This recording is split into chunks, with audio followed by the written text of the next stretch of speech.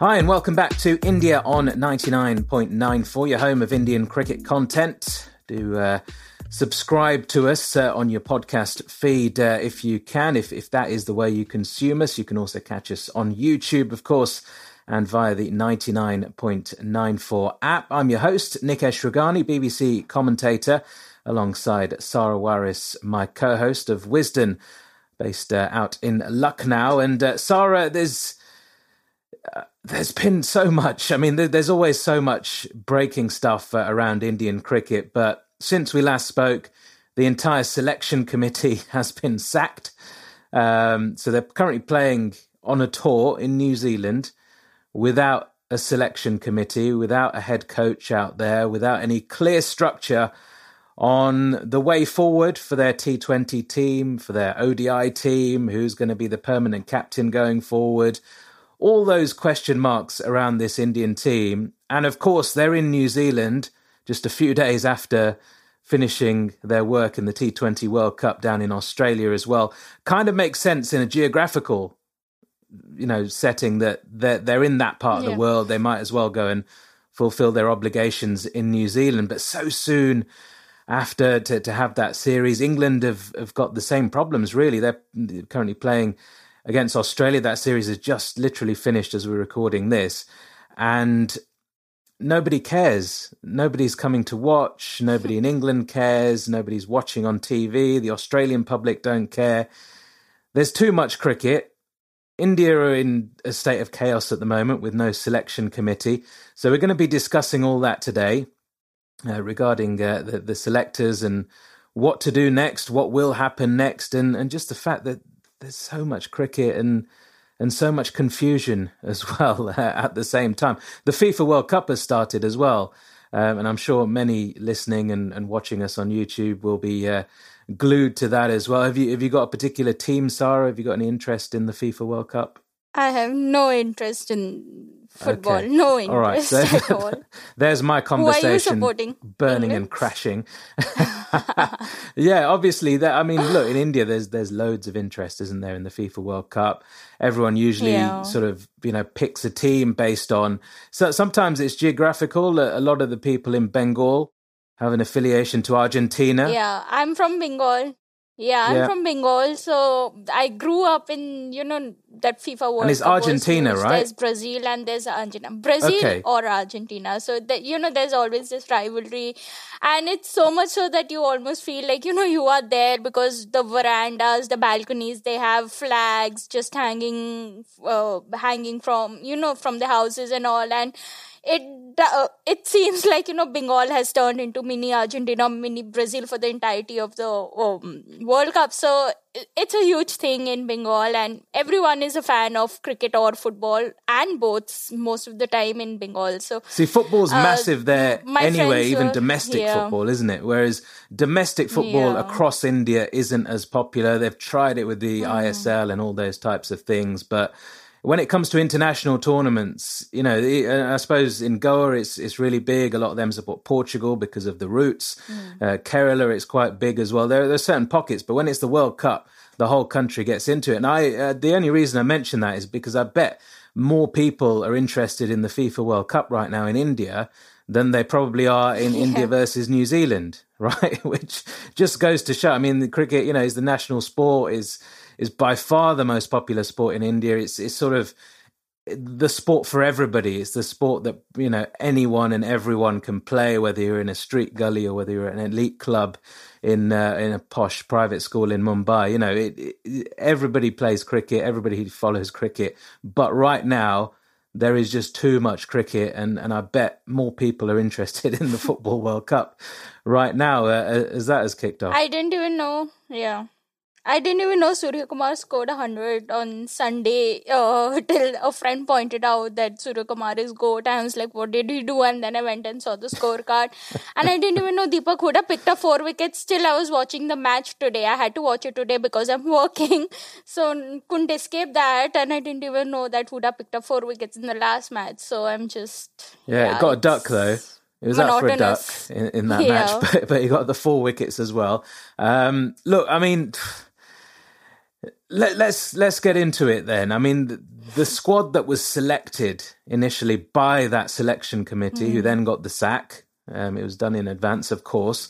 It's a weird one because you've got people like Bhuvi, who, as we mentioned last time, he's 32, he's going to be 34, nearly 35 by the time the next T20 World Cup comes around. It's probably the only international format he's going to, or has been playing really, at this current time. Will he be playing it going forward? Well, the selectors certainly thought he might be, so they picked him, which is strange when you've got a meaningless series like this.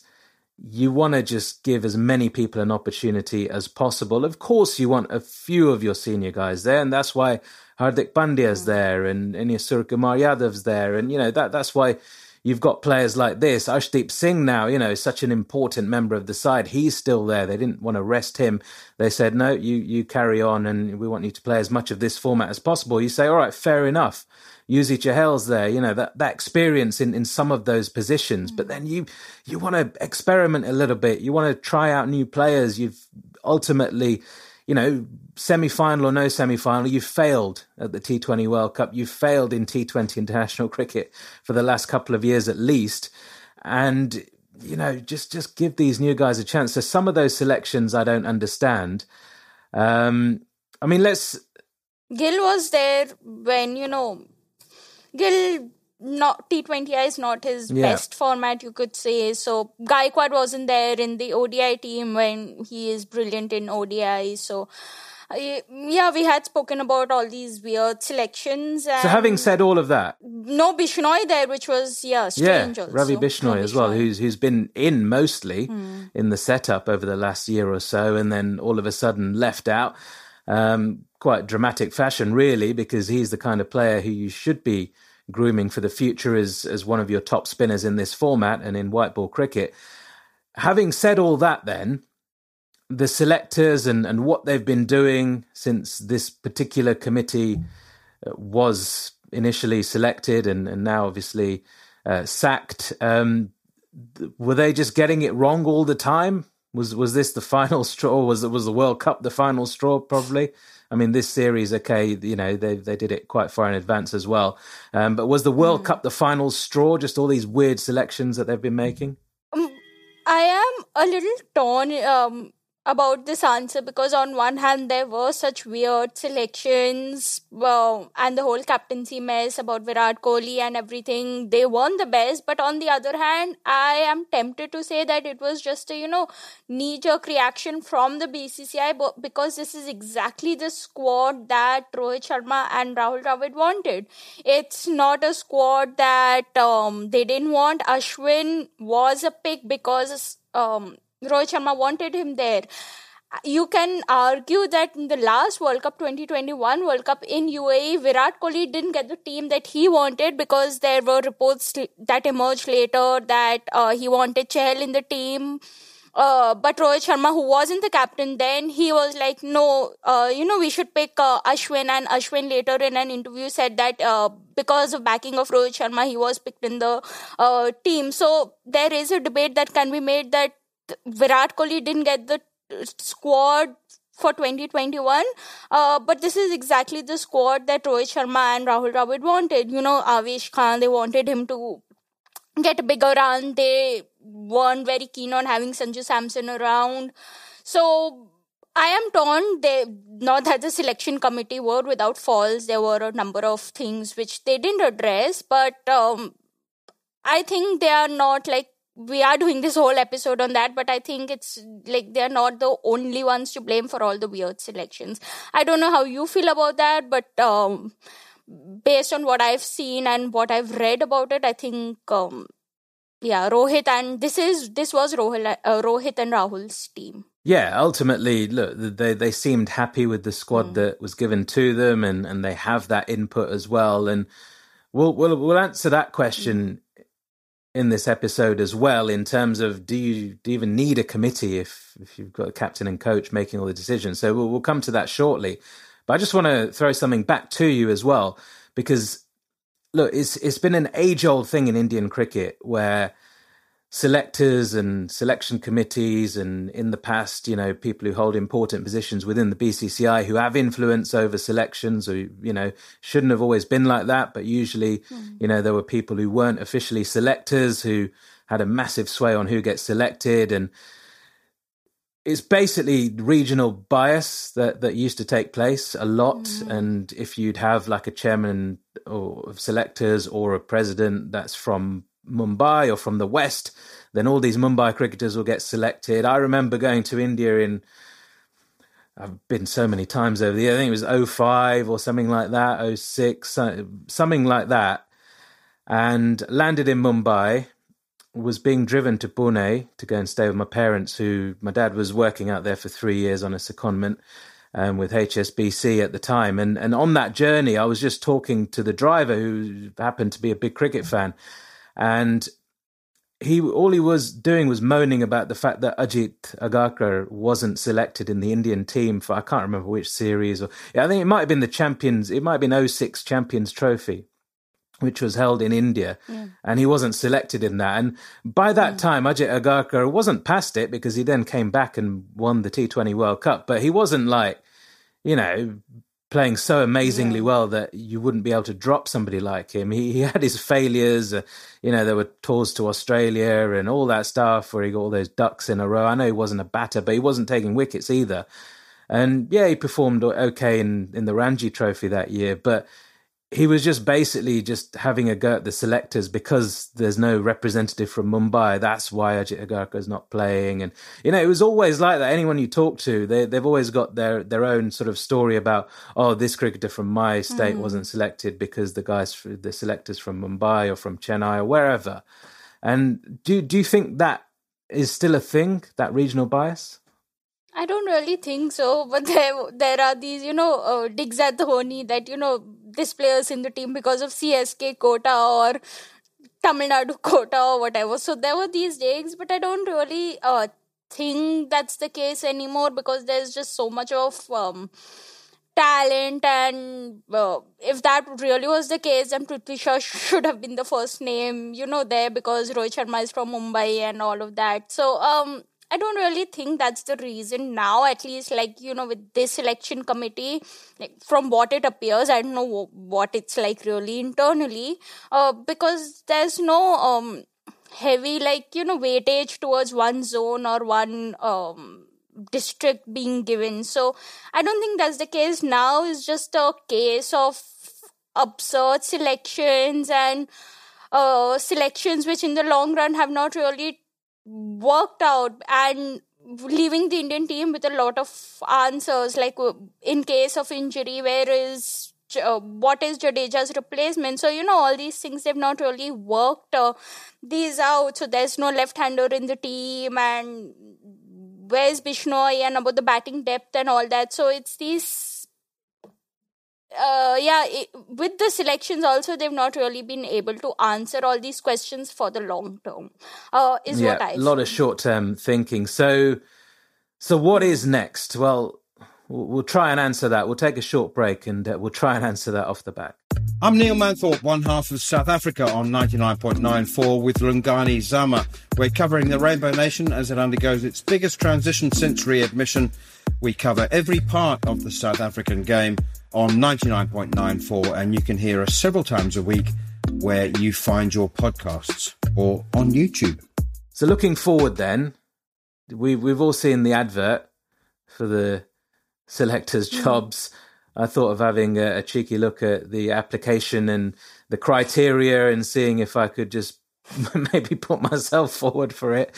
But in all reality, just having a look to see what the criteria was. And so the candidates who should apply for this, they should have played a minimum of 7 test matches or 30 first-class matches or 10 ODI and 20 first-class matches.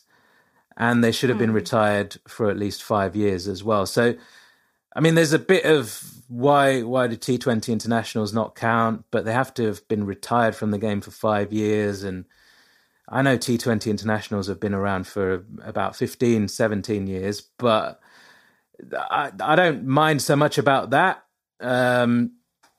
But the point I will make is, does it matter if you've played international cricket or not? Because if you're like an Amol Majumdar or someone like that, who didn't make the grade, but has been on the circuit for so long, players like that who've played so much Ranji cricket, and I'm not putting him forward for the job, I'm just giving an example of somebody like him, who've been successful, been a top player in the Ranji Trophy tournament for so many years, have now retired, but didn't get to play international cricket through, various things, a little bit of luck, a little bit of that regional bias could have come into it in his day, certainly.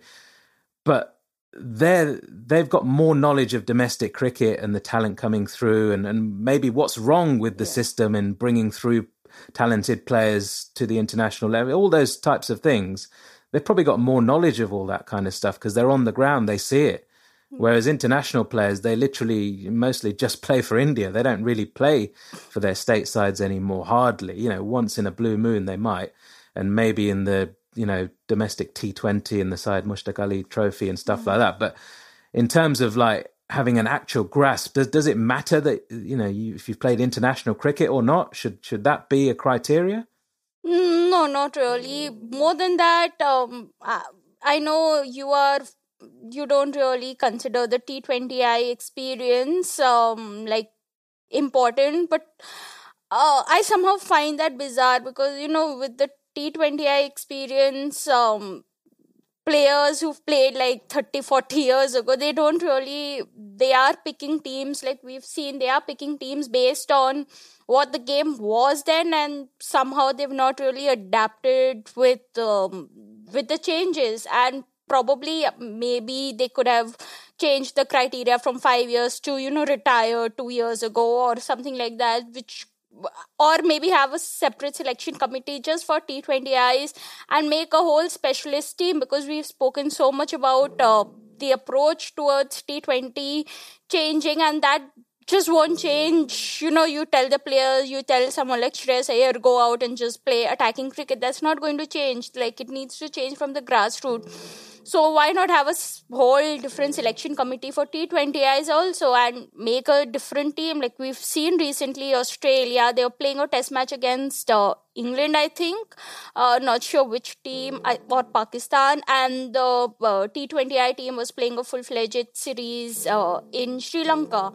So, and they weren't like second string team or third string team like the Indians would like to call it. That was a full-fledged Australian team.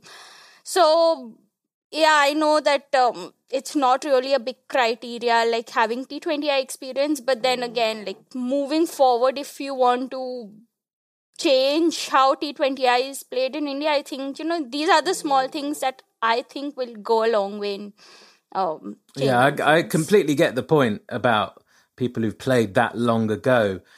I mean, maybe the criteria should be that you've retired. I don't know why you should have retired at least 5 years ago. I don't understand that, because what if like Dinesh Karthik wanted to become a selector and he just retired now? I get that. Probably to avoid, I get that in a way.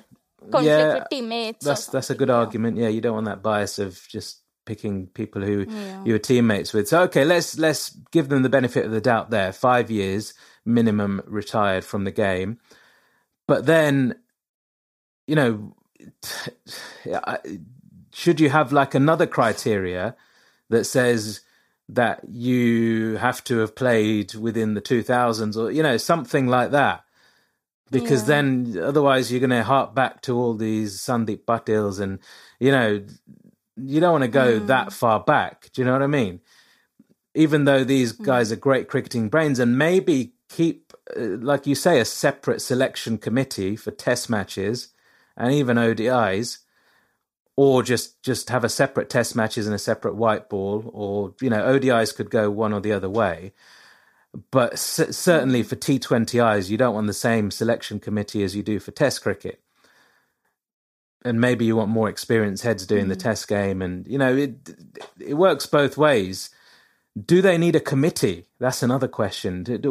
When I think of all these BCCI committees, all I think is, I mean, I hate Indian politics, and it's just so messy and so old school, and they're stuck in, like, they talk about the British Raj and all, but they're just basically the same old thing. They're in a room full of wooden oak desks.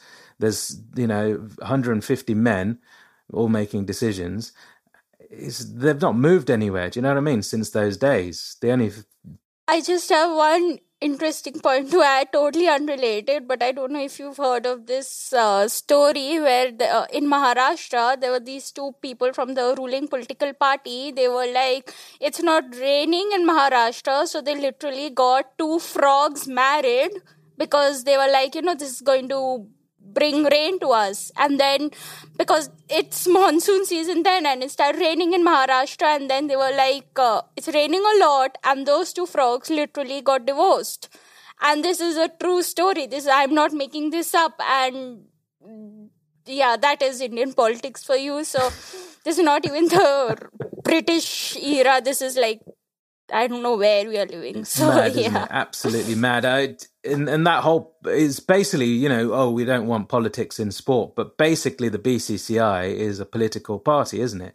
And it's always, stood unopposed basically because it's the only one that runs cricket in the country. And it's like a dictatorship basically, isn't it? I shouldn't say political party, it's a dictatorship. Yeah. It's run by different leaders at different times, but they're all dictators. The whole body is a dictatorship. And I mean, I'm not saying it should necessarily be a democracy, but certainly there should be more transparency in all these appointments that are made, which that's never going to happen. Certainly not as long as people like Jay Shah are around, and, his father's the Home Minister, of course, and there's obviously a lot of that at play, and we can say it quite openly, and it's an open secret. Basically, everyone knows it. So there's all that, but it's always men. It's always just a room full of usually old men, making decisions. And all right, Jay Shah is not old, but he's got an old school mentality, hasn't he? It's like everybody walks into the stadium, everyone kisses his ring. I mean, come on, guys. This if he. Anurag Thakur. Yeah, and all these guys, right? And he's a politician, and it just annoys me how it's run. And do they need this committee now of selectors? Because they're just going to pick a committee full of old men, aren't they? And or middle-aged men. It's not going to be recently retired cricketers, someone who packed it in 5 years ago, is it? It's going to be somebody who packed in a bit longer than that. And when we say old men, even Ganguly's generation, they're now considered like middle-aged men, aren't they? So maybe you want somebody more young and dynamic. I'll give you an example. England, and not everything about English cricket is perfect as well. The ECB has been corrupt, and they've not stamped out racism in the ways that they should, and there's very little sort of positive stuff to say about them. But one positive thing that I will say about the ECB is their whole setup just before the Chris Silverwood era, when he came in as coach, and then they abolished the selector, and he was basically head coach and selector and everything, and that didn't work. But before that, when Ed Smith was appointed as the national selector, he was the national selector. He had the final call on everything. And that's basically what a chief selector on a committee would be. The only difference is there wasn't a committee of like 16 people or even 5 people or whatever. There was him, and then he had James Taylor, former England batter, and Ed Smith was a former England batter himself as well, played Test cricket for England and played for Kent for many years. James Taylor, who had to retire prematurely from England because of his heart conditions, is still a young man, was basically his right-hand man, but he wasn't officially a selector. He was more a scout, an advisor. He was like the chief scout who'd be sort of overseeing all the development in county cricket for all the young players coming through. And then there was Mo Bobat, who's still there, who was, one of the main scouts and sort of, I don't know what his official title is, but basically he was in charge of bringing young talent into the England setup. So that just 3 guys, basically, only one of them had the title of selector, and they were making all these decisions. And that was quite a good era for English cricket, really, because they had not only success in white ball cricket, they obviously won the 2019 World Cup. They were performing well through white ball tournaments in that whole era. And they also started to play a lot better in Test cricket because they had a massive slump just before Ed Smith came in. And then that whole refresh just helped them get rid of all that old school mentality of we need a committee, we need to sit down in a room inside Lords and, you know, all these wooden oak tables and all these middle-aged men in suits making decisions. Let's get rid of all that shit and let's just find these young players. We don't want too many cooks spoil the broth, right? You don't want too many cooks. You want a head chef, a couple of sous chefs, and then you're going to get the best meal at the end of the day, right? If you've got a room or a kitchen rather full of like 16 different chefs, they're all going to have different opinions on how to cook that meal, and it's going to go wrong somewhere. It's not going to be right. Yeah. So that's probably the best way to put it. Should India do that? One more thing. Yeah. I don't know if they should do that, but I can see the advantages of, having such a system. One more thing which can work for them is just get in touch with all the IPL scouts. Like all these franchises, I think they have a better scouting system than the BCCI.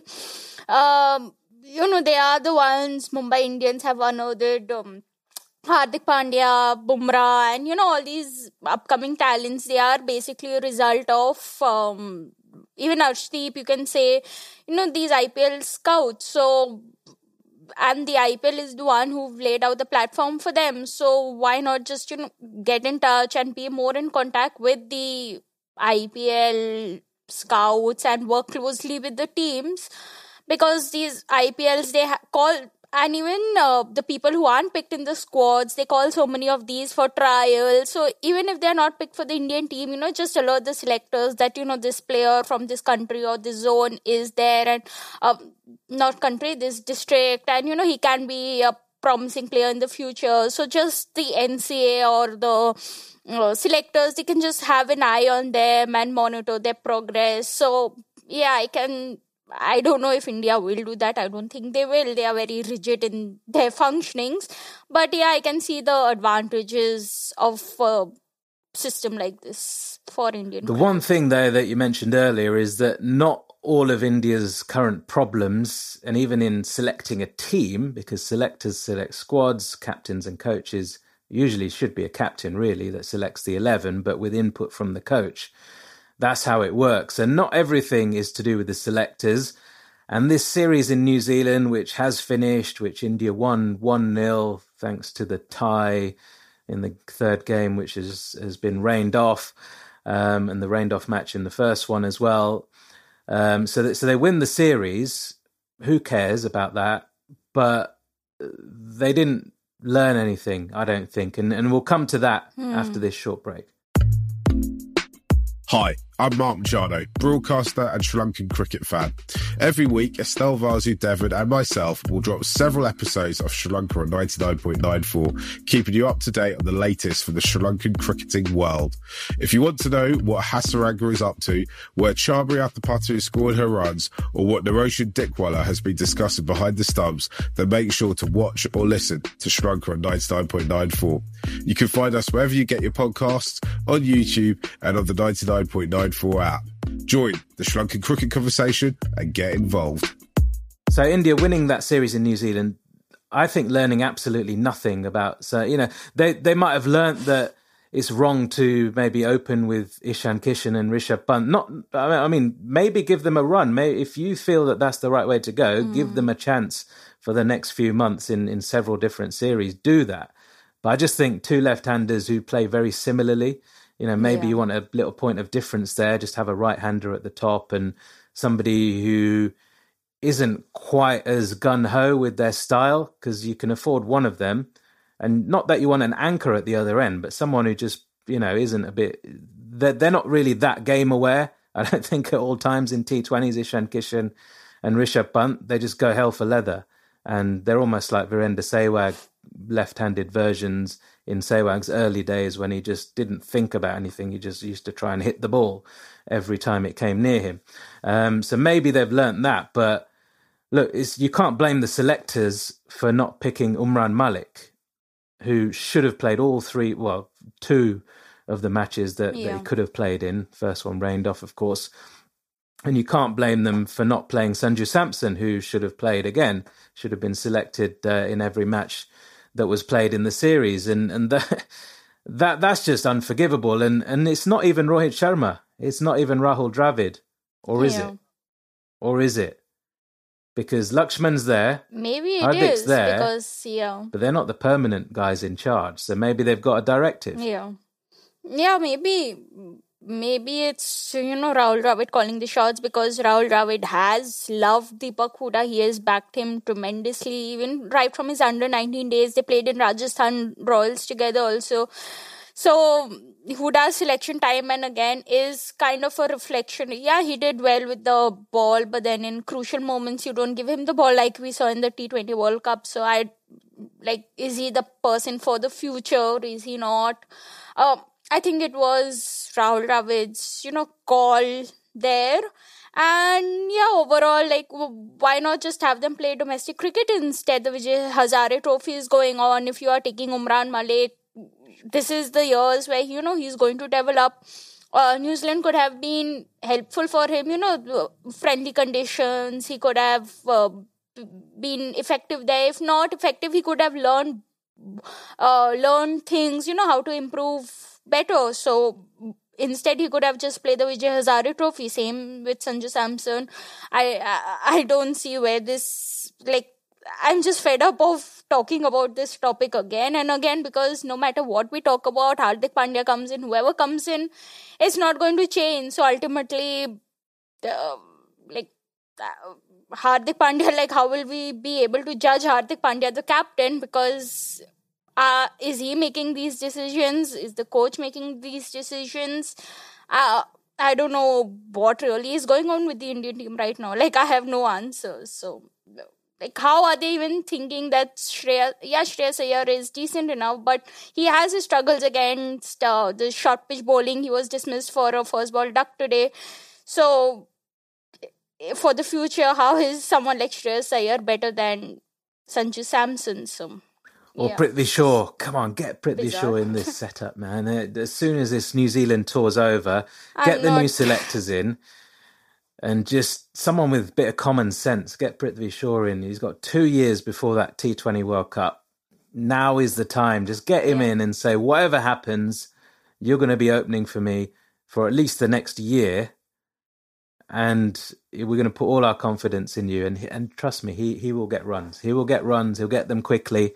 Sometimes he'll fail and it will look ugly, but more often than not, he'll do well. So anyway, that's what I think. And if that criteria was different, quickly, if that criteria was different, I applied, I got the job, that'd be the first thing I'd do.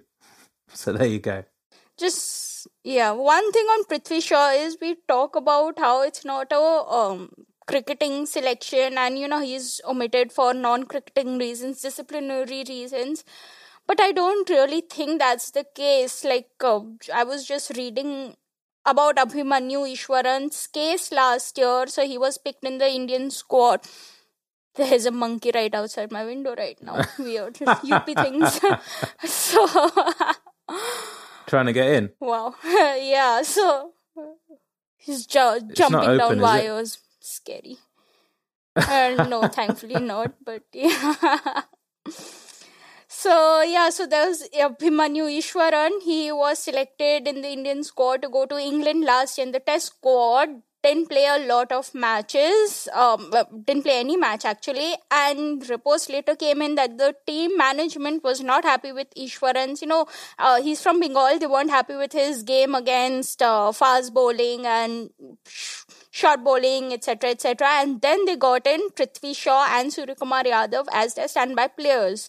This was 1 year ago, so due to all the reports that Prithvi Shaw is not being selected because of non-cricketing reasons, because of disciplinary issues, he was right there with the Indian team in the test squad as a standby a year ago. So, right.